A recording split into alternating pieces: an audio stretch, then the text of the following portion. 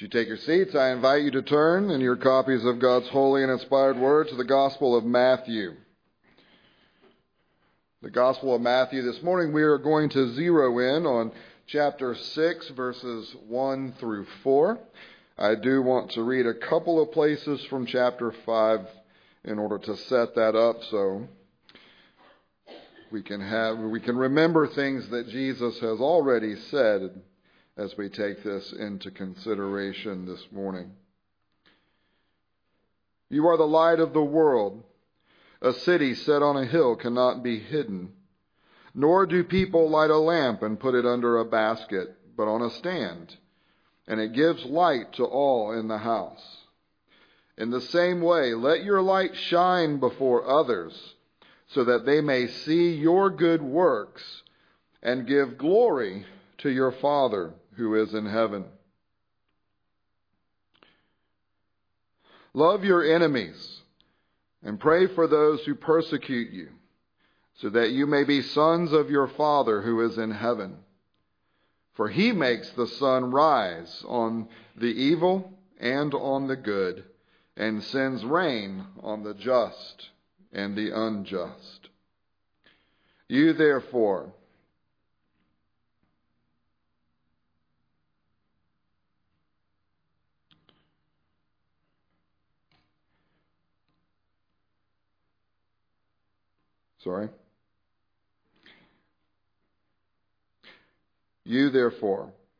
are to be complete in your love, as your heavenly Father is complete.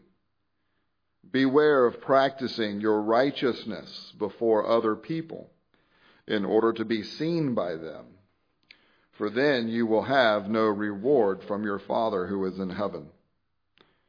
Thus, when you give to the needy, sound no trumpet before you, as the hypocrites do in the synagogues and in the streets, that they may be praised by others.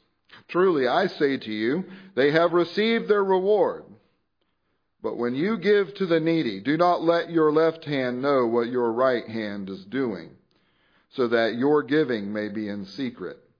And your Father, who sees in secret, will reward you. Let's pray. Our Heavenly Father, what a joy it is for us today to be gathered on the Lord's day here before your throne of grace. As an anticipation of that day, we will stand before the same throne on the day of the Lord, as we will hear from you the declaration of righteous and receive the promised hope of vindication as those who are found to be in Christ and here together with Christ. Well done, my good and faithful servants. Use your word today, O God, to continue to form and shape us, that we may hear those words when they come. And may the hearing of those words motivate what we do as we listen today, but also as we enter into that rhythm of your generosity in the humility of Christ. It is in Jesus' name that we pray. Amen.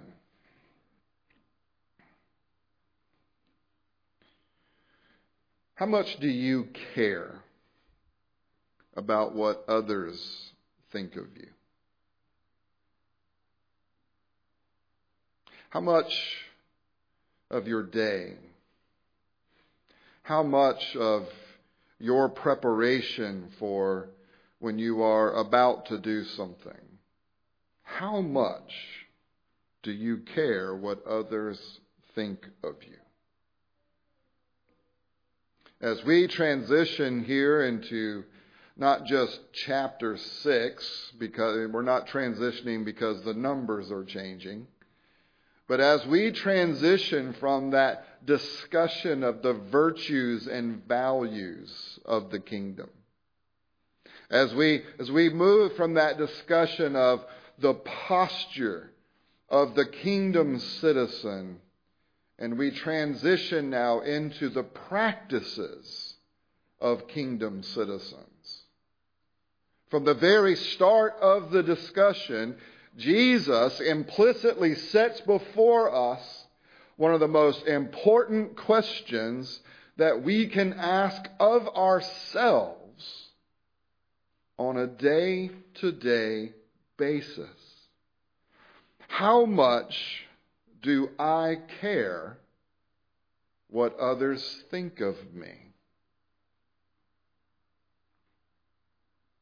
As one pastor has noted, we transition here into a very searching chapter, a very painful chapter. D. Martin Lloyd-Jones has said, "I sometimes think that chapter 6 is one of the most uncomfortable chapters to read in the entire Scriptures. It probes and examines and holds a mirror up before us, and it will not allow us to escape. There is no chapter which is more calculated to promote self-humbling and humiliation than this particular one. But thank God for it." Beloved, we have heard throughout chapter 5 that with the arrival of the King, so also has been the arrival of his kingdom. And his kingdom has a set of virtues and values that are to be lived out. They are to be embodied in his people. And all of this in chapter 5 has been, what is the posture? What is that orientation of both the heart and the behavior of those who are citizens of the kingdom of heaven? And what has been set before us is nothing less than the King himself. How does the King of the kingdom of heaven, how does he live as he is walking and living and ministering within this world? It is a ministry. It is an existence that is defined by the very nature that he has set aside the glory that he is due because he is God, in order to take upon himself flesh and to walk in humility and to have a life that is marked by service to others, giving himself away to the undeserving, even to the point of death, the death of the cross. The cross is that symbol that presents to us our King and his ministry and what it means to be citizens of his kingdom. The cross, as we have said, that is one of the most radical turnarounds in all of history, where the image of the cross was utilized by Rome to symbolize their conquering power, where the cross for Rome was a symbol of what earthly power looks like, and that you should be scared of us and you should willingly enslave yourself to us or we will run you over. That symbol has been completely reoriented by the work of Jesus Christ, so that the image of the cross has come to embody the all-conquering power of self-giving, self-sacrificing love that provides freedom from death, freedom from shame, freedom from enslavement to a new life in Jesus Christ. To take up this cross, to take up this symbol, is to take up its realities and to follow Jesus Christ as his disciples. And this is a call, as we have said, it is a call that is so different from the virtues and values and practices of this world. That the only possible explanation for who we are and how we live is that there is something supernatural and divine that is happening within us and through us. Jesus and his kingdom has come to set, as we said, the bizarro world. He has come to set it up aright. And where we live because of the fall in this world that is counterfeit, that is fallen, that is cursed, that still marks the chaos of sin, Jesus is instituting a kingdom that is true, that is eternal, that is permanent, in which God's will is done perfectly, because it is a kingdom existence of the unopposed glory of the triune God. Jesus' preaching, Jesus' presence is bringing all of this to bear on us as his people, so that our righteousness will surpass that of the scribes and Pharisees. So that our righteousness will not just be a dumbed down, diminished version of righteousness. So that our righteousness will not just be some externalized version of righteousness, but that our righteousness, as it is received from God through Jesus Christ himself, is a righteousness that is both external and internal, where we do not diminish God's law, we embrace the fullness of its supernatural character that can only be fulfilled by Christ.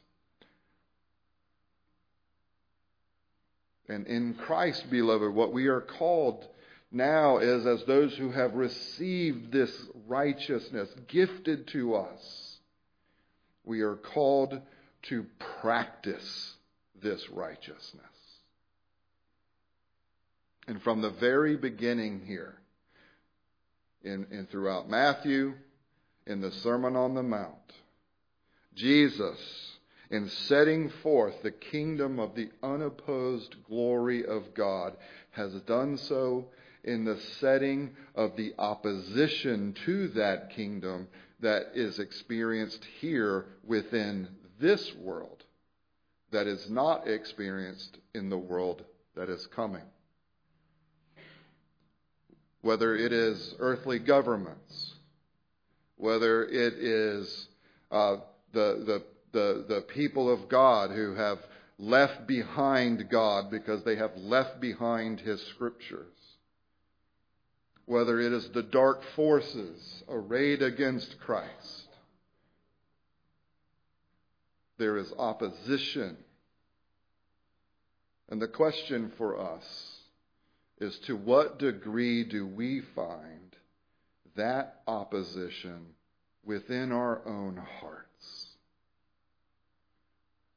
Well, one of the first things that Jesus gives to us to help us look into that question is to hold up the mirror before us to ask us, why do we do what we do? The assumption of Jesus is that every one of us, you and me, are tempted at all times and in various ways to do what we do for the praise of men. Now, what's interesting there is that this craving for that praise from men, it is, in its very nature, it is a competition with God himself. That when we seek the praise of men because of what we do, and here within the practices that get unfolded is, if you give to the poor in order to receive praise from men, if you pray in order to receive praise from men, if you fast in order to receive praise from men, what you are engaging in is your very own competition with God. Who will receive the glory for what I do? Now, do you recall the words of Jesus from chapter 5? What it means for us to be His light in this world? We are called to live out what we are. We are the light. And that God shines His light in us in order to shine it through us. And we reveal the light of Christ, not merely in the theology we speak, but we reveal it in the theology we live. So that our lived theology is consistent with our spoken theology. But notice, why do we do that in chapter 5? So that people will see God's life in us in order to give Him the glory. Why do you do what you do? And how much of what you do is based upon how much you care about what people think of you? Jesus reminds us that in practicing, and notice here, these are assumed practices. Did you notice here in 6:1 through 4, He doesn't command us to be generous? Did you notice here in 6:1 through 4, He doesn't command us to give to the poor? He assumes it. When you give to the poor. Why does Jesus assume this? Well, for a couple of reasons. One, as we noted from Deuteronomy and from Leviticus earlier in the service, this is who God is. God is generous. God is a God who gives Himself away.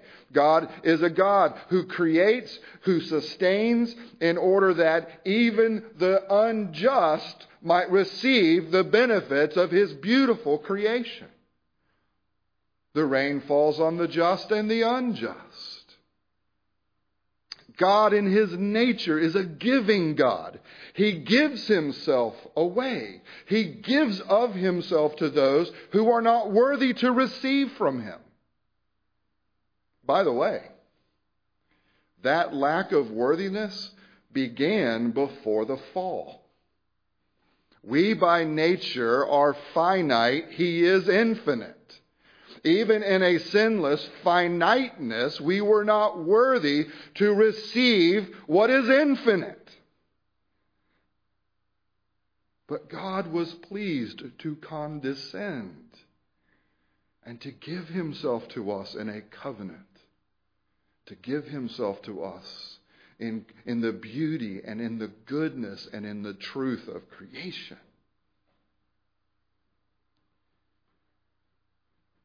And our competing for the glory of God here, that is an expression of the ways that we will use God in order to get our glory. The calling that we have as God's people is not only to pray and to give and to fast, because God has shown us this and that God does it Himself. We are to do it in a way that reflects why He does it. Why has God made everything? Why is God saving a people for himself? Why does God do what God does? Well, I believe as Reformed people we have a question that helps us in understanding that God does what he does because he is worthy of all glory and praise. And what defines his people is that we do not only what he does, but for the same purpose. Beloved, what is the chief end of man? It is to glorify God and enjoy him forever. God tells us throughout the scriptures that he does what he does for his glory, and that he will not share that glory with another, but that he does draw other people in to enjoy his glory with him. Not to compete for it, but to benefit from it. And so what is the orientation of your heart and the purposes behind what you do? Not only just in terms of, well, are you pursuing Christian practices, but why are you pursuing those Christian practices? Why do you give? Why do you pray? Why do you fast? Is it to receive the praise of men? Or is it to enjoy the blessing of God? Now, notice what Jesus is doing here. He is not pitting receiving something for what is done versus doing something and not receiving it. That's not what he's doing here. What he is doing here is he's asking you, would you rather receive the praise of finite, fallen man that lasts for a second? Or would you rather live under the eternal smile of your heavenly Father who is pleased with you? Which one do you want? Do you want the immediate something that where you get to see and hear someone, give you that attaboy? There's nothing wrong with getting that attaboy, by the way. But do you live for it? Whose attaboy do you live for? Because the promise of God in Christ is that because Christ makes us righteous, that God the Father is free to give unworthy people attaboys. That's what it means to be in Christ and to be declared righteous. It's not just so that theologically we can talk about these different theological things, but that we might understand the relational implications of what it means to live under the eternal smile of an eternal being who is pleased and who will put his smile upon us. How much do you care about what people think of you? And how does that play not only into what you do, but why you do it?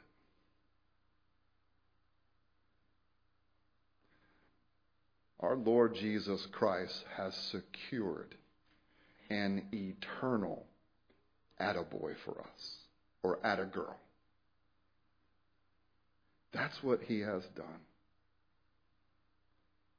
And as we put the virtues and values of the kingdom of heaven into the activities that we engage in, Jesus warns us from up front.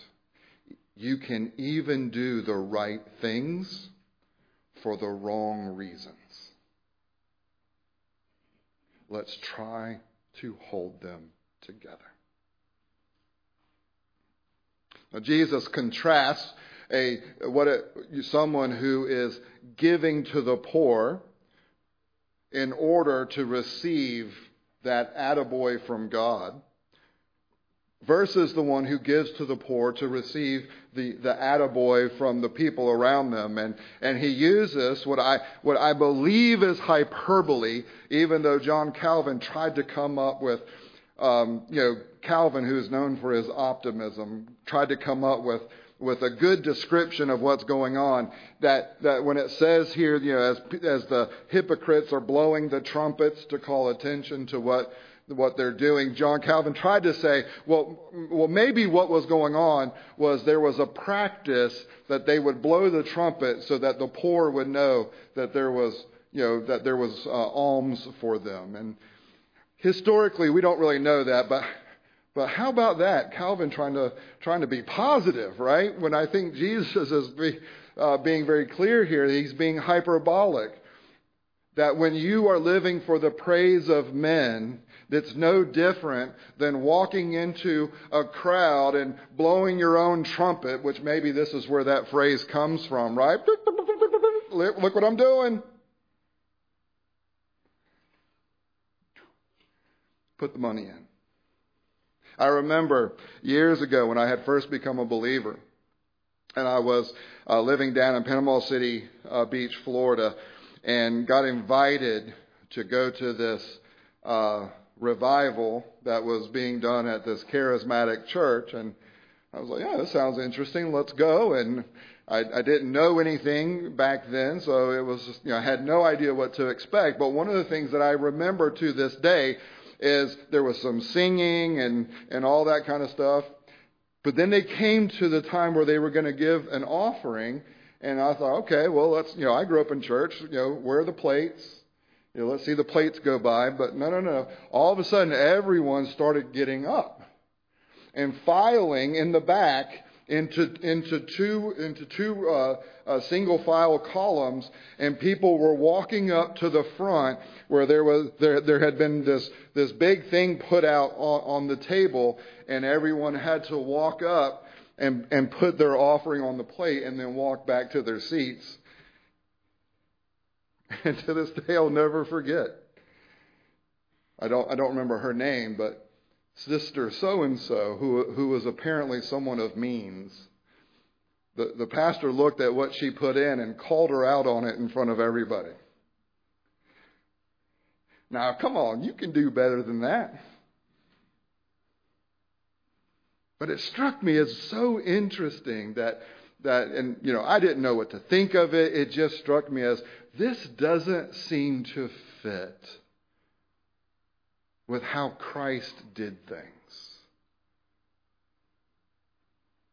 But that's what the hypocrite does. And hypocrite here, it has that meaning of the person who puts on the mask in order to play the part in a play that is different than who they are within themselves. The word hypocrite, that's where it comes from. It's about the actor who would put on that mask and come out onto the stage and fulfill a role.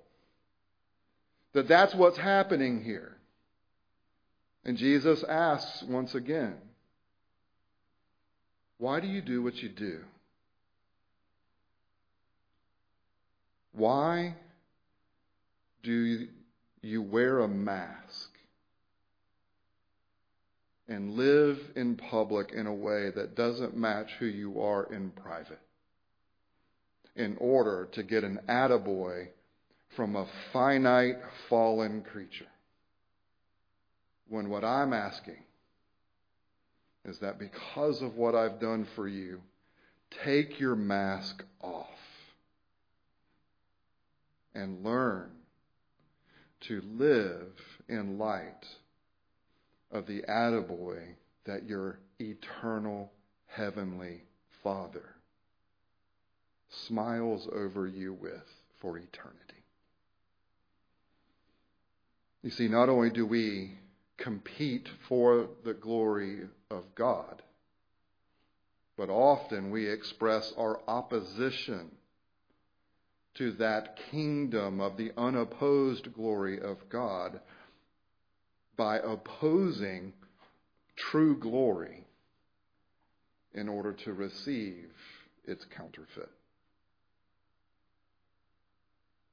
How much of what you do and why you do it, how much of it is based on what you want other people to think about when they think of you? If you're honest, it's quite a bit. We live in a culture right now that teaches us that the only way for you to have a meaningful existence is that if everyone around you is willing to embrace what you say about yourself. Well, this is what I think of myself. This is who I am, or this is what I am. And is a culture right now that is being broken over this new law, this new social law that is being established, that if you don't accept, embrace, and reinforce what someone says about themselves, you are taking away their freedom, you are taking away their personhood, and you are attempting to enslave them to yourself.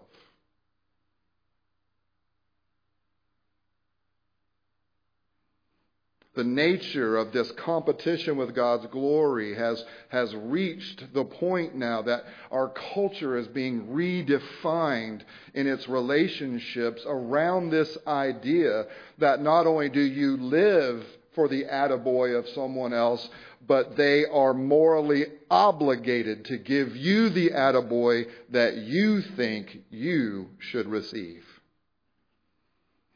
And it becomes easy when we get saturated into a culture that is going through these kinds of struggles. It gets real tempting to think, well, as long as I don't go that far, as long as I don't, get involved in that craziness, well, then I'm doing okay. But beloved, Jesus knows that even though you are citizens of the kingdom of the unopposed glory of God, He knows that there is still opposition within your hearts.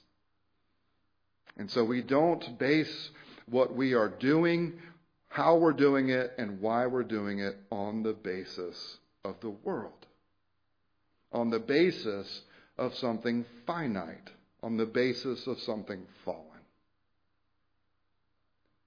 We by faith, constantly reorient our hearts and our minds and our wills and the orientation of what we are doing, the motivation for why we are doing it. We constantly are called to come back and come back and come back and ask ourselves questions in order to reorient ourselves to living for God's glory instead of our own.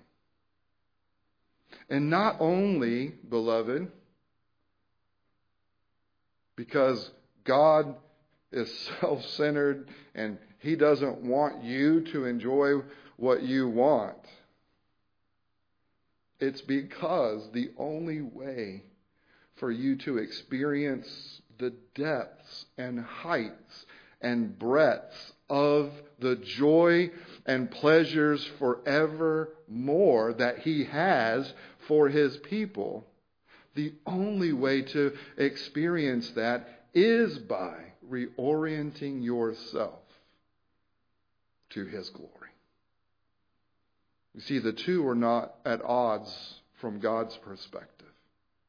We pursue His glory because that is where we find the joys and pleasures of being His kingdom disciples. But the reality is, for different reasons and different motivations, every one of us struggle with living on the basis of what others think. It can be manifest in the fear of man. I'm not going to speak up and do what's right because I'm afraid of a negative consequence. It can also be expressed in arrogance and hubris. Well, I'm not going to listen to anyone else. I'm going to do what I know is right. You see, on the one hand, that looks like polar opposites, but on the other hand, it is an expression of the exact same principle. And the principle to which Jesus calls us here, as we transition into chapter 6, is for us to ask ourselves, why do we do what we do? And how much of what we do is based on what other people think of me, rather than being done on the basis of the eternal, smiling, heavenly Father, who in Christ has already declared us to be righteous and will one day say to our face, "Well done, my good and faithful servant." Let's pray. Heavenly Father, fill us with hearts that long to find satisfaction in you and in you alone. Help us to do this, Lord, in cultivating lives of generosity. Help us, Lord, to cultivate that right perspective of who you revealed yourself to be as the generous God and the calling we have as your people to resemble that generosity.